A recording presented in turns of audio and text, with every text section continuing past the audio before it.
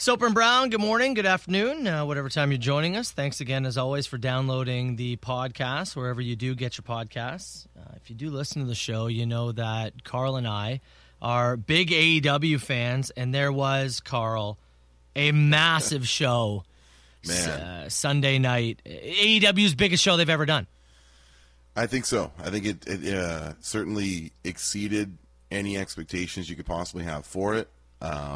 I think their pay-per-view buys are probably going to dwarf anything they've done prior to this. And you came out of it with 3 new arrivals and who knows what in front of you. Well, I was going to say, just incredible. Tons of exciting questions, right? Like, I texted you this morning with a bunch of questions that I was kind of thinking. It's like, what do they do with this? And you know, which way? And well, that's what you want after a show, right? You want questions, and sometimes they're bad questions. But if you ask me, and I think if you ask most wrestling fans, you left with good questions. This was not a, what were they doing? It's a, oh my God, what are they going to do now? It was just incredible. I got the card in front of me, and we can do a quick rundown on it in a minute here. But I was going to say, I thought we could go through and kind of grade each match in the order they happened. Yeah. Do you want to start with the new arrivals, or do you want to just build up to it? I think we should. Let's start right from the start and kind of work our way through. And I'd love to start actually with the buy-in match, which was kind of thrown together after Pac and Andrade had to cancel their match, right? Yeah, travel issues, I guess, for Pac. That match is now going to be on Rampage this coming Friday. So that match is off the card. They moved the Women's Battle Royal onto the main card, and then you got this 10-man tag as an opener, which was fine. I mean, it was, 9 minutes and change, I think. A great feature for Orange Cassidy. You got a lot of those kind of mid-level baby faces and heels in front of a very lively audience. I thought it was perfect for a buy-in match. I thought it was tons of fun. You got some high spots. You got some fun stuff. Baby faces go over. You get to play Orange Cassidy's music. You get to play Jungle Boy's music. That's right. So you make the most of those licensing deals, right? You got if you're gonna pay for them, you better play them. So you got the Pixies and Baltimore there on the pre-show, which is great. If I'm grading that, I give it a B+. I thought that was a really solid buy-in. Exactly what you'd want. Yep, like I said, 10-man tag, lots of fun, lots of spots. Get your stuff in. Here's 10 minutes to go fill and get this crowd warmed up, and they did exactly that. It's perfect. So we open with Miro and Eddie Kingston, and you and I talked prior to the whole thing going off. Boss fight. We thought that Pac and El Idolo was the perfect opener, right? That was going to come out banging out of the gate. So when that was canceled, we both went back and forth over what were you going to open with? What gets this massive show off to a hot start? And honestly, I did think it was a pretty good start. You knew Miro was very likely going to win. I would have been pretty shocked had Eddie Kingston won the belt, but he's so over. Eddie is so over with the fans right now. And isn't it funny? Just one line in a promo. It's your neck. That's the chink in your armor, is what Eddie Kingston said. And it set up the whole story for the show. Like, that was for the whole match. That was all they needed. One thing from Eddie. It's your neck. I'm going to try and suplex you on it. I'm going to try and DDT you. I'm going to try and pile drive you. And that's how I'm going to come at you. And it was like, okay, there's your story. This is not rocket science. I'm coming for your neck. And it was Miro's trying to defend it. And I thought they were great. I thought it was physical. Crowd is into both acts. It's perfect. Great opener. And I do love the story of talking about that, because I'm sure that'll continue, right? Miro is this, immovable force, right? He's this massive man, this athletic man who will do anything, it seems, to win. He'll screw over whoever he needs to screw over. Yeah, you got the low blow on Eddie Kingston there that led to the finish. But it does give that little piece of art, or little piece of something that I think other people can work on as well. And he continues to grow as a character for me. And it's perfect too, because whoever does get that first win over him is just so immediately elevated. Really quickly, go ahead. Who is it going to be? Make an early prediction of who you think and who you would have beat him. I'm not saying immediately, but eventually. Yeah. The guy that I keep coming back to is Sammy Guevara. Yeah. Yeah, I think Sammy elevates himself beyond the Pinnacle stuff and is maybe the guy to do it. but it's not going to be. I don't think it's going to be soon. No, you got to let Miro keep going for a while longer. Yeah, everything's working too good with him right now. I just wouldn't touch it. Do you think him and Jungle Boy have a program sometime soon? I mean, yeah, I could see that too. Jungle Boy I don't know what you do with him next. Do you keep him going with Christian? Do you keep that stuff going? And maybe we can talk a little bit more about that later. But I can just see him he had that title shot with Kenny. Great match. I'd love to see him do something with Miro. I think they could have a lot of fun. The tag team thing is maybe a little bit of a dead end right now, right? So he does need something. And maybe that's the next guy. We move on to Jon Moxley match, and this is something you're such a New Japan fan, so I'm going to let you take the floor here because I know you were excited for this, and you were so excited for what happened afterwards. Yeah, Satoshi Kojima is the guy who came over to fill in the blank contract and face Jon Moxley for the show. I actually thought this might be the one they opened with in place of the Pac and Andrade thing, but goes on second. Was fine. About 12 minutes, Moxley defends it. Kojima was the guy from like 02 to like 05-ish in New Japan and All Japan. Wrestled for a number of companies over there. He's in his 50s now, so a little bit past the best before day, but he had his working boots on. It was physical. It was good. John gets the win, and then Kaze ni Nare hits, which is the theme song for Minoru Suzuki, who is on this like U.S. Almost like a wrestling vacation. He's got dates booked all over the country with a number of different companies, and he made an appearance on the crowd singing along to it too. I thought that was cool. It's the right audience for it, right? Mm-hmm. They know it. They all know this guy. He's a legendary. He had a great career in MMA before he was in pro wrestling. He was doing them side by side for a long time, and that's going to be, I believe, the main event of Dynamite this Wednesday in Moxley's hometown of Cincinnati. And that makes a ton of sense, doesn't it? It's a huge match. That pile driver that Moxley uses, that what they call Gotch-style pile driver, where he does the crotch grip there and stuffs them, that's who he borrowed that from, is Minoru Suzuki. So that'll be awesome on Wednesday. Full endorsement behind that. And really, I thought the match was good. Like, it did what it needed to do, but the way the ending was just like, it just sailed it over the top. Them going blow for blow, and him leaving Moxley in a heap in the middle of the ring, like perfect. Another one of those things. All you needed to tell me for Wednesday. The crowd was hot after that. We moved into the women's championship match. So Britt Baker, of course, against Chris Statlander. Again, it would have been a shocker had Britt dropped the belt here. I think we knew where it was going. It was just, how was it going to shake down? I personally thought the match was good. I really liked the ending. I thought the ending was good. Yeah, they hit another gear in that last kind of minute and a half there as they went to the finishing sequence. Everybody's going to look at the spot of Britt hitting the, what everybody calls the Panama Sunrise, maybe for her the Pittsburgh Sunrise, hopping down off the second rope, hitting that flipping pile driver, which is a signature of her fiance, Adam Cole, who we are going to talk about in a little bit. I did wonder, in that moment, because, there was, who's going to show up? Is it going to be? And I thought, are they doing that because, now he, of course, he did her, finisher against Kyle O'Reilly. Submission, on his last NXT date. Yeah. So you could have just looked and went, was it just a call? Like hey, Bayo, you did that, so I did that. But I did wonder in that moment, is he back there? Is that a call to later? It was a babe, I'm coming. Yeah. So it was a great match. And who do you? I guess we know who's next for Baker, and maybe we talk about that in a little bit. Yeah, Britt comes out of that, keeps the belt. Her act is, again, much like we said with Miro, her act is just perfect right now. It's just, she's doing, everything is hitting very well for her. There's no reason to move that title off her. And even with the winner of the Battle Royal, which we'll talk about in a moment, I don't know if you go there right away.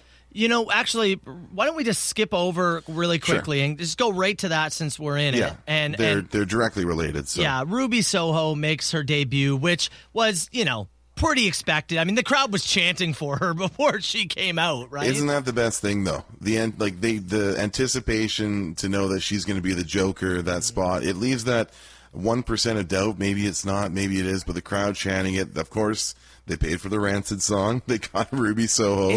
They just keep doing that. And it's a little thing, but I know you were telling me about it. It's think wrestling fans, I think, appreciate that so much. When you think about like the coolest thing about like old school ECW, it was, the Sandman coming in to Enter Sandman, or Rob Van Dam using Walk by Pantera. Like they used all this stuff without licenses. Yeah. But AEW's going about it the smarter way in terms of actually signing these agreements, but it does add so much to a character. That's what she should come out to.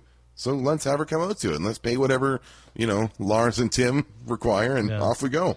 I was going back and forth of who I thought would win that. And it was funny, you and I were watching together, and I was like, I think Jamie's going to win. She was eliminated like 5 seconds later. And then I was like, you know what? Actually, I think Jade might fall. And then she was eliminated like literally within 2 seconds of me saying it. I wasn't sure who was going to come out on top. They go with the new signee. Was that the right call in your opinion? I think so. Yeah, I think it was the right time to do it. I would say I might let her hold on to that match. Mm-hmm. I would let her, because she gets a shot at the champion. It doesn't say she has to do it right away. So I would give a few more weeks and let Ruby Soho get comfortable in AEW with a few other women's matches. Let her get the record up a little bit, and then go after Britt. I don't think they have to go to the match right away. Well, which that would be, if I was going to tackle it, that's how I would do it. I'd give her a few weeks on Dynamite and Rampage to let people get to know her, get her established in this character, what her finishers are, and that kind of thing, and then go to the Britt match. Maybe sometime in October, or maybe even in November at Full Gear. Typically, we've seen the title matches happen pretty, the last time, or the last one I can think of at least, was Scorpio Sky winning, and then he challenged Darby immediately for quickly. The TNT title, like literally that Wednesday. Now, do you think they should move into similar to like the Money in the Bank stuff, right? Where it can be cashed in at any moment. Is that something you'd like to see them work towards, or is that gimmick taken and you don't do anything like that with AEW? Yeah, I don't necessarily need to see it like the cash in element of people that can take advantage. I think that's been done, and that's WWE's thing. But I would like to see the when somebody wins a battle royal like that, or wins an opportunity, that they get to call their shot a little bit of where the match takes place in terms of a venue and a date. I think that would be interesting. And let me say this too. I think it was the right call not having Thunder Rosa win, because that match with Britt is coming, right? That next match is coming. Yeah, it is for sure. It doesn't need to happen now. I don't know who wins that, which is the best part about it. And to me, if you build those two properly, they could main event a pay-per-view with those two. I agree. I think one thing everybody forgets is that when they had that Lights Out match on Dynamite that main evented back in the spring and had so much incredible buzz around it, Thunder Rosa won that match. Yeah. Britt was the one who bled and really shone, and I think changed the perception of her character with that match a little bit. 100%. But Rosa won it. Yep. So she's still got that hanging over her. She didn't need the Battle Royal win again because she does have that piece of leverage over the champion that you can go back to that at some point. And yeah, I'm sure it either headlines a Dynamite, or like you said, it could be right at the top of a pay-per-view. I'm just looking ahead at the Dynamite schedule here. Cincinnati this Wednesday. They're in Newark, New Jersey the week after. And then they've got that Grand Slam show. That's at Arthur Ashe Stadium in Queens. Baker Soho there? Maybe you do it there. They're in Rochester the week after, Philadelphia. Like they've got big buildings to fill here. Yeah, and they're in the Northeast here for the foreseeable future. So, really interesting to see where that match takes place and when. I did think it was the right call to save the Thunder Rosa thing, so I wanted to give a shout out to that. And actually, I said Scorpio Sky was the last one. It was Jungle Boy who won the Battle Royale at the pay-per-view. That's right. He at the. I guess that would have been at Double or Nothing. Double or Nothing. So and they waited like waited like a month before they fulfilled that. Did they? They waited some time on that, yeah. And which I'd love to see. Scorpio won that brass ring kind of gimmick back in February. Yeah, I'd love to see them do the same type of thing with Soho here and build that. And really, let it simmer. If we're looking at the same thing here, Christian he ended up getting a title shot anyways, and they main evented, right? So are you talking about the same thing here where, all right, Thunder Rosa helps put over Soho, and that's coming down the line. I like that they're waiting on that one. Yep. Let's work into this cage match because, man, I got to tell you, that was, one of the greatest spectacles I've ever seen. It's one of the best tag matches I've seen. Oh. It's one of the best cage matches I've seen. It's certainly the best tag match in a cage that I've seen. And when people tack on their match of the year list for 2021, if this is outside of your top 3, then I'm not sure what you're looking for, because this was everything that you could ask for. If this is outside your top 3, it means we have some incredible matches coming, because like dethroning this it was perfect, because I was reading some tweets back, and I was reading somebody was tweeting about it at the start. They're like, kind of a slow start. I actually liked that it was the build up, I thought, was just perfect. Not everything can be a sprint. Yeah, right? Like it was cool. Some high flying spots, some this, some that, and it just built. It built. Then when it picked up, oh my God, did it pick up? And we're talking action. We're talking different things with the shoe thumbtack, the emotion involved. Yeah, especially post match with Penta and his family at ringside there. 2 pairs of real brothers. Going at it. I was impressed that Brandon Cutler threw the bag with the shoe over the cage on the first try. What a throw, man. It's one of those things where I'm drafting him in fantasy. That was right on the hands. If it can go wrong, it will go wrong, right? But he threw it up and over. It was perfect. How nervous do you think he was for that? I guarantee he was nervous. I guarantee he was nervous. He had one job, right? Into the whole pay-per-view. You have one job, and it's like, oh, man. And that cage was high. It was really high. I wouldn't want that job. You got the lighting ring, the rig and stuff above it too. Like you kind of got to hit a window, and he did perfectly. Yeah. But it was everything you thought it was going to be. It was a perfect stunt fest. It was violent. The rip of the masks, there. Right? The disrespect of the ripping of the masks, and the Penta flipping pile driver to Matt Jackson out of the corner.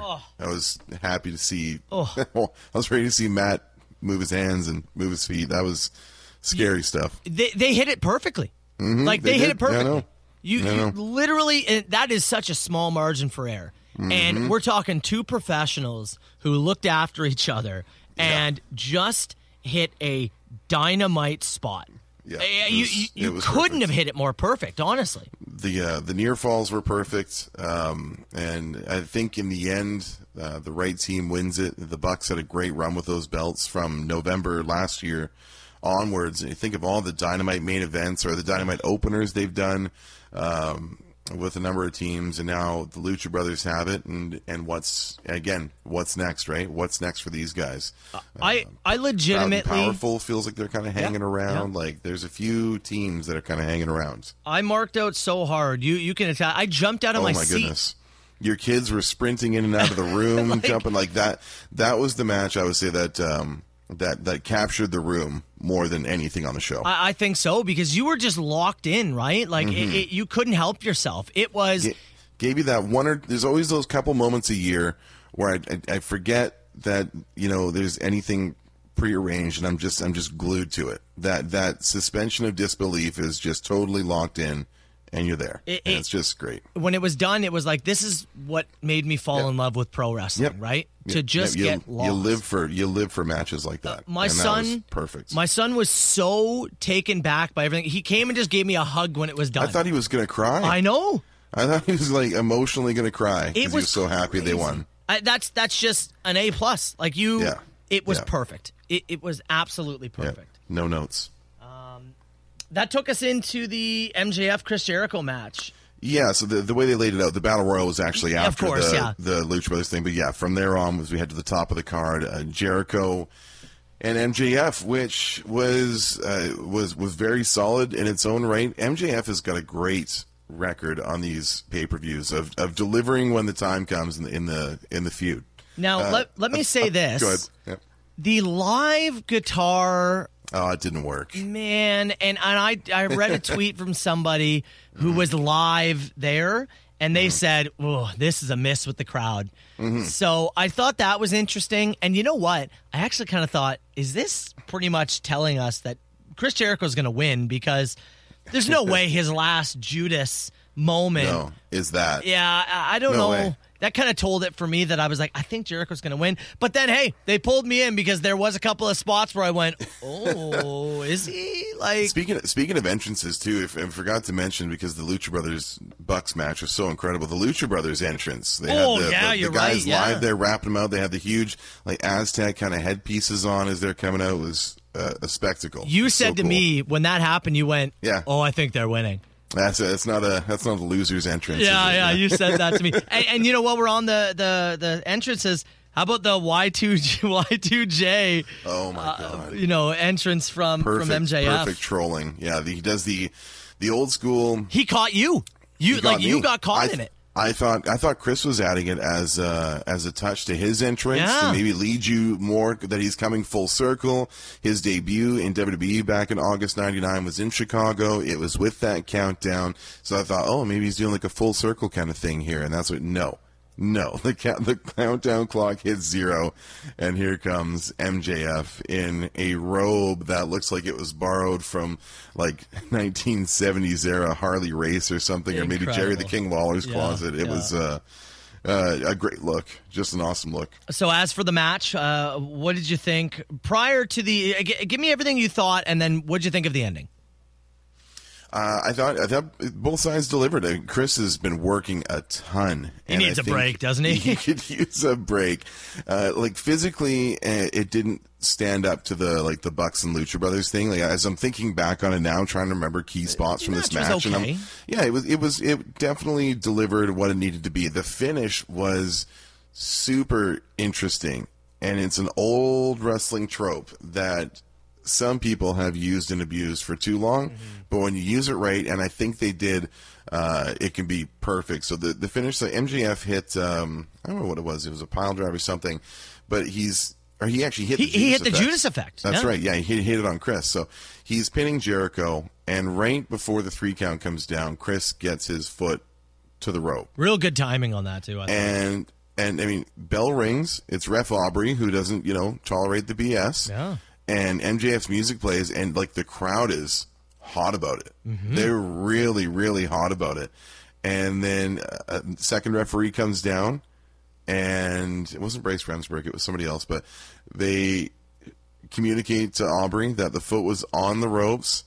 The match gets restarted, and I think Chris beats him in about 2 minutes after that. And he taps him out to the old school lion tamer. And they told the story of the lower back, too, with MJF. He gave him that powerbomb on the apron earlier in the match, so he sold that lower back throughout, so it really made sense for the finish, too. Yeah, and I agree, and those callbacks, right? This company seems to do those really, really, really well, and especially lately. The thing that I really liked, and it was much like the Baker-Statlander match, which I thought was okay, but was really propped up by the ending.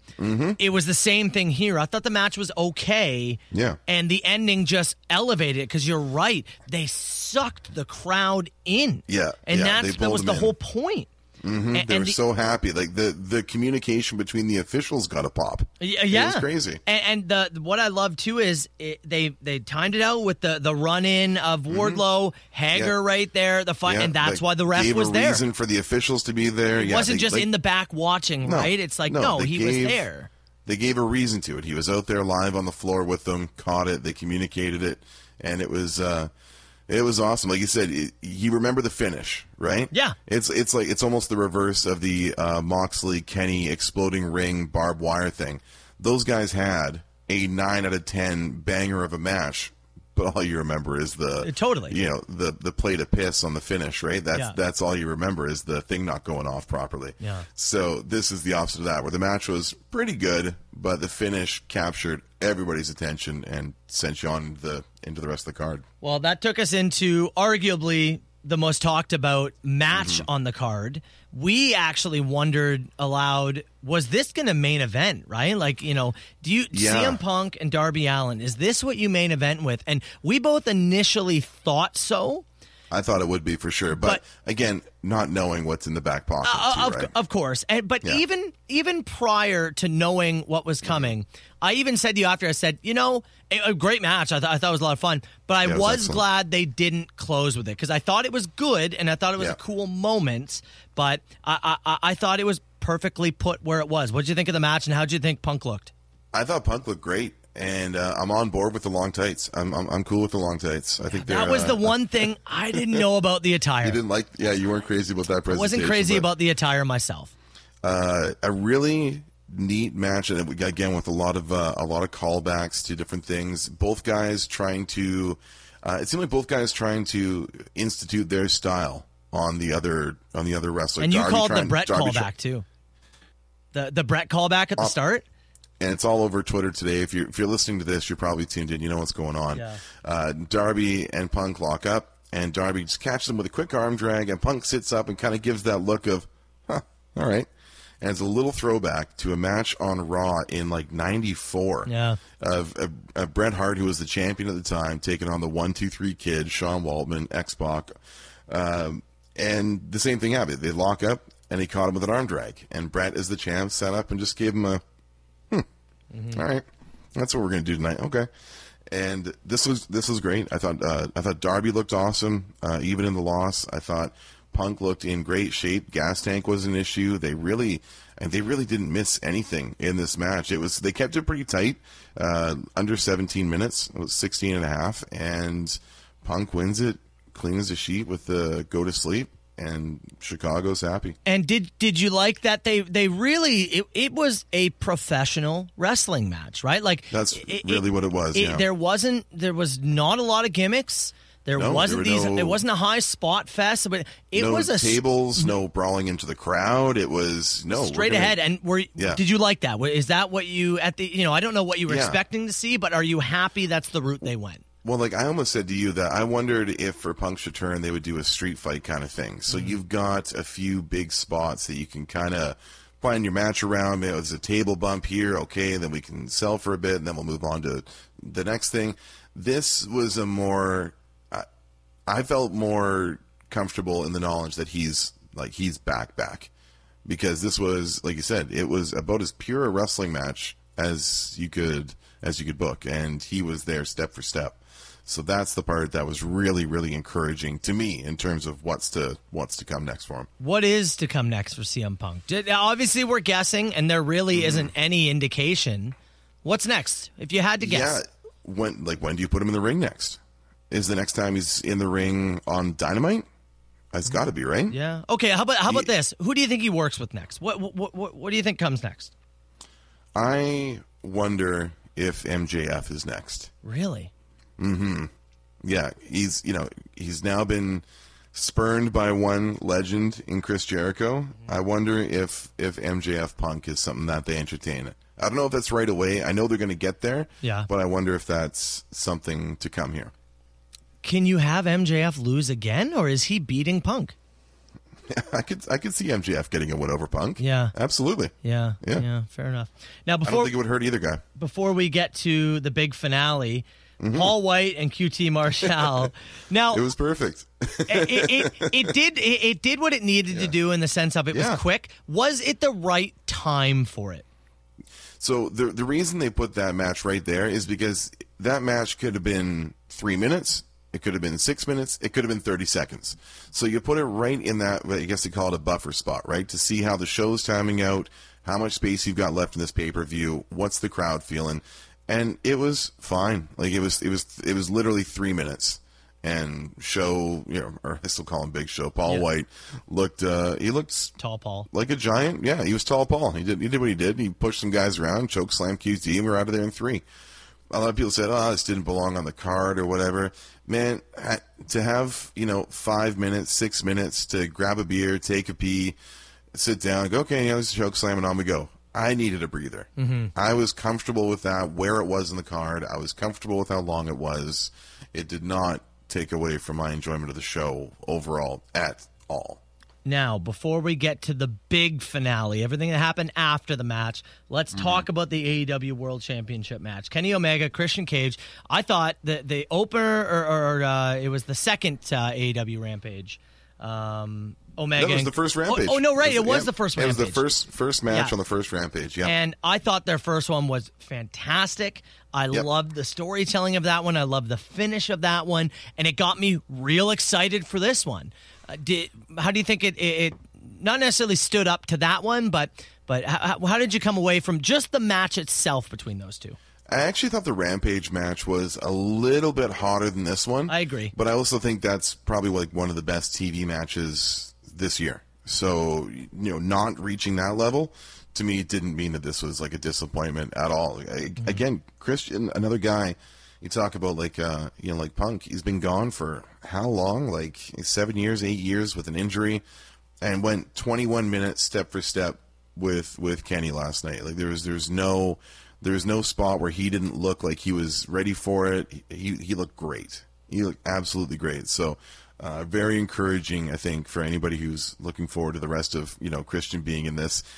If you're worried about his neck or his head or any of the injuries that he suffered, he took some significant bumps and looked great. I was on board with the match. I thought, knowing what was to come, it was definitely the right decision to put it where they put it. Yeah.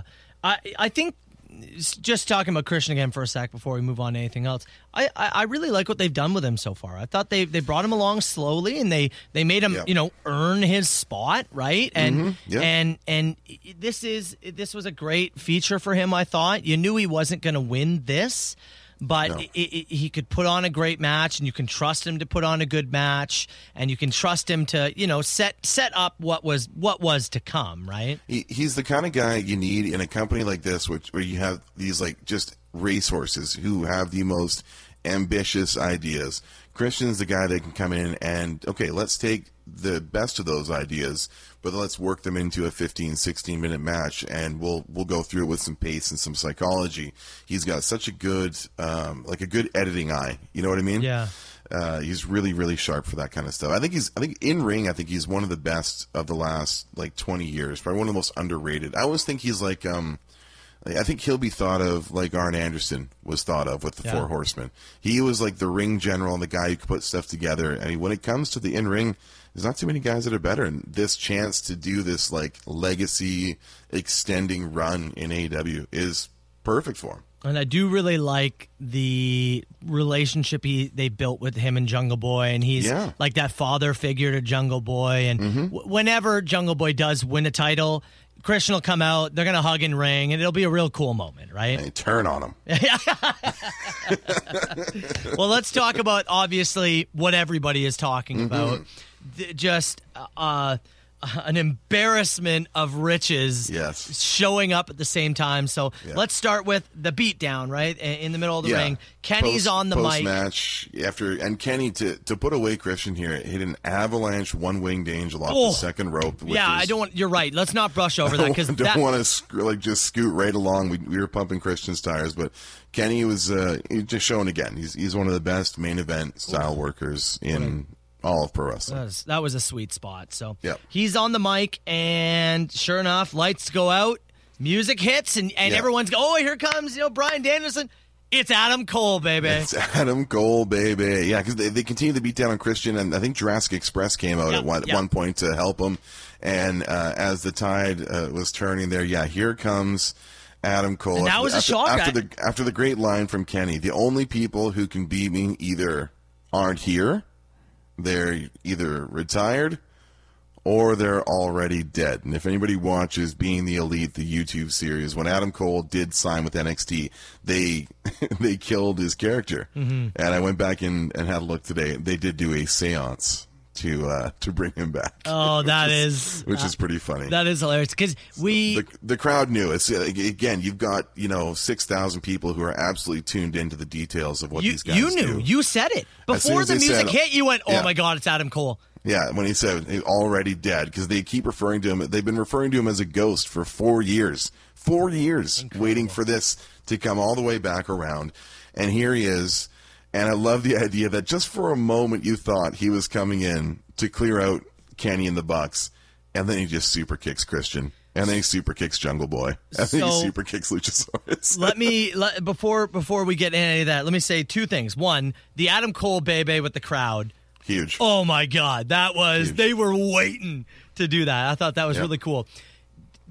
So do you think this is the right call? He had to be with the Elite? He had to be? Mm-hmm. Yeah, I think it's you can't make me believe that these guys aren't going to work together. Yeah. You know, it's one of those things where they're so close, and for an audience that pays attention, like, he is the best of friends with these guys. So to come in and try and position him against them in any convincing way, I think would have been an uphill battle.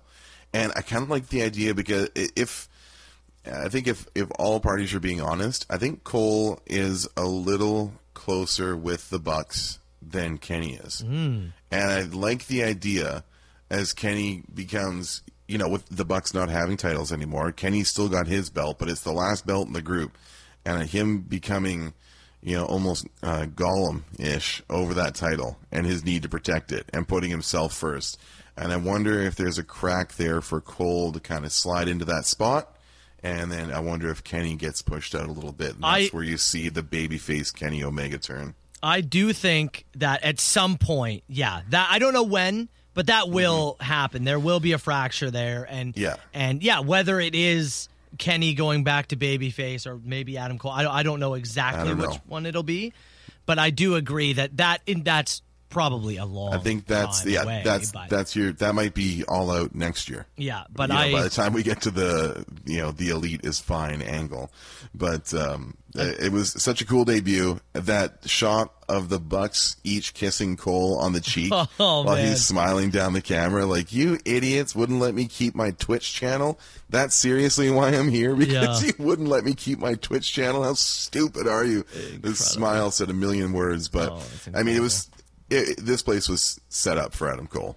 This company was built with the idea of Adam Cole being a featured part of it. And it's going to be so great. And the matches, whoever he wrestles with will be great. And then when we eventually do get Adam Cole and Kenny Omega, oh my God. I think when we come back to Chicago next September, that might be the top of the card. I'll put that down. I'll say that on the record here. I think Kenny and Cole. Yeah, you clip that, save it. And if we're doing this again next year, I think that's where it's going to be. Amazing. Well, then you think, is that it, right? Like, you know, what a debut, and this is so great. And then Bryan Danielson. Yes. His music hits, and the place erupts again. Man, two for one? Like, are you kidding me? Comes in, clears house, hits the big knee strike on Nick Jackson, and is aligned immediately there with Christian and Luchasaurus and Jungle Boy, and clears the ring of the Elite. And Adam Cole, Bryan Danielson, Ruby Soho, Minoru Suzuki. Like, it was just one card. It was one of those nights where, like, man, it was a great night to have your best night, and I really feel like they did. I think there was more eyes and more buzz geared towards this pay-per-view, and hopefully more people ordered it and are at least, consuming it through Twitter or whatever it is. And it was a really, really good night to have your best night as a company. Sorry to interrupt you there. A couple of interesting tidbits before we do wrap things up. Bryan Danielson, he did a little in-ring thing. I'm sure you saw it. He did a little thing after, and he talked about how one of the reasons he's here is because the fans are so passionate. The fans are incredible, right? He talked about how he wants to be able to wrestle again. And even in his post-fight thing, he didn't crap talk WWE. No, he said he had a great time over there. And but they did take care of him well. At some point, there's a real alternative. And for a guy like Bryan, who's got, maybe 5, 6, 7 years left of wrestling, he's a world traveler. That's how he grew up. He wants to go back to Japan. He wants to go back to Mexico. He wants to be able to take bookings that interest him. He's got money. So it's time for passion, right? And the other thing to note, too, is there's this natural divide, right? AEW fans, WWE fans. Both organizations being popular is great for wrestling fans. Yes. Like this is a win for wrestling fans. And the quicker everyone can stop fighting about what's better, the better it's going to be. Just sit back and enjoy, because we are getting back into that limelight of wrestling being at the top of people's minds again. It's about to be cool again. Right? Yeah, I think so. And I think we're getting back into that time where enjoy what you want to enjoy, man. Stop trying to fight the sides. Yeah, wrestling is a buffet. You don't have to order one thing. Yeah. That's one of the best things about this card. If you wanted Lucha Libre, you got it. If you wanted women's wrestling, you got it. If you wanted striking and heavy suplexes, you got it. If you wanted technical stuff, you got it. You wanted surprises, it's a buffet, and that applies to all companies. So but the hot hand right now is so clearly on Wednesday nights at 8:00. There's no doubt. And like you said, what's next? Where do they go from here? So this was going to be I have two things here. One thing I will point out is Bryan Danielson and CM Punk both said one of their main reasons that the AEW captured their attention is the way that they dealt with the death of Brody Lee. Yeah. And I found that incredibly interesting to take in, that Bryan Danielson said that as well yesterday. Yeah, well, it's one of those things where this place is like a family, but they really treated Brody and his kids and his wife as family, and have continued to do right by them. There's a Brody Lee figure coming out with the AEW stuff, and somebody posed the question, does this benefit his family? And they're like, oh, yeah, like his licensing agreement is going to be live with us, and anything we produce for Time goes directly to his estate, which is great. But the way they kept his illness private, the way they respected that family's wishes, handling it with so much class as they did. It goes a long way.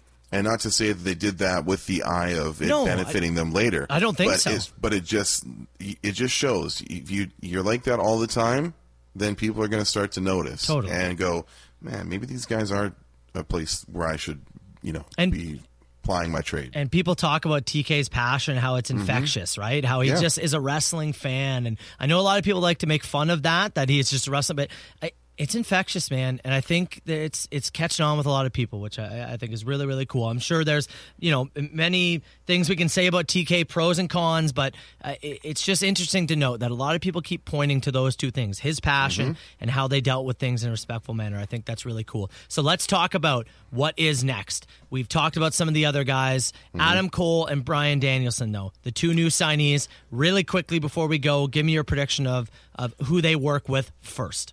I think the Dynamite Grand Slam, that Wednesday show, Arthur Ashe Stadium, September 22nd, so about 3 weeks away.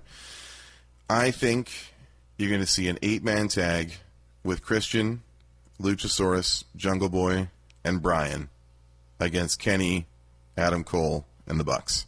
That would be a remarkable main for that. Kind of building. the last picture you were left with, right? Yeah. The baby faces in the ring, and the Elite kind of retreating up the ramp. I think you go with Danielson's in-ring debut and Cole's in that match, but you're just getting a taste of it in an 8-man tag, right? You're not getting the full thing. Oh, it'd be incredible. You're not getting the singles match just yet. Bryan, I think, is going to be handled very differently from CM Punk. I think you're going to see Daniel Bryan wrestling with regularity on AEW TV on a weekly or bi-weekly basis. I don't think he's going to take if Punk wrestles more than 5 or 6 times a year, I think I'd be surprised. How often do you think you'll be saying Daniel Bryan instead of Bryan Danielson? How many times have I already said it? I think I only caught it once, but how long is it going to take before it'll stick in? It's one of those things where, of course, he grew up. I came up with the Ring of Honor product, and he was Bryan Danielson, the American Dragon. But man, after 10 years or whatever it's been in WWE, it's hard to reprogram the Daniel Bryan out of you. I know. So Bryan Danielson from Auburn, Washington. I love it. And nothing else is from Auburn. But it's so cool to see him there. And I mean, you think about who was not on this card. There was no Hangman. Yeah. There was no Cody. Malachi Black wasn't even used on this card except to cut a promo to promote a match with Dustin Rhodes on Wednesday. No Proud and Powerful. No Sammy Guevara. You did the the top men or whatever, Scorpio Sky and Ethan Page. Like, there's so much talent, and there's only 4 pay-per-views a year, 1 this weekend. But so you're going to have some great dynamites because these guys got to get reps and you got to get in front of a crowd. Well, I think it's going to be loaded. It's an exciting time to be a wrestling fan, and it's a really exciting time to be along for the AEW ride because they've got some incredible talent who have come in, and they've got so many directions they could go with it. And I think they've at least, at this point, they have earned the right for us, to sit back and go, let's see what you can do. You got an embarrassment of riches, and I trust you to take me on this journey, at least for now. They have certainly earned the benefit of the doubt. And I even got a text from one Adam Ricard last night during the show. Adam is a staunch NXT WWE guy, and he texted and he said, shit, they got me. I said, it's okay. It's okay, man. In the words of Jeffrey Lebowski, new shit has come to light. As you said, it's a buffet, right? It's a buffet, man. Don't limit yourself. Enjoy it all. Well, look, we appreciate you joining us for this, and we've got a Dynamite coming up on Wednesday. Can't wait to see where this goes. Just an incredible show, easily their best, and cannot wait for more. So, Carl, thanks as always, and we'll chat with you again real soon.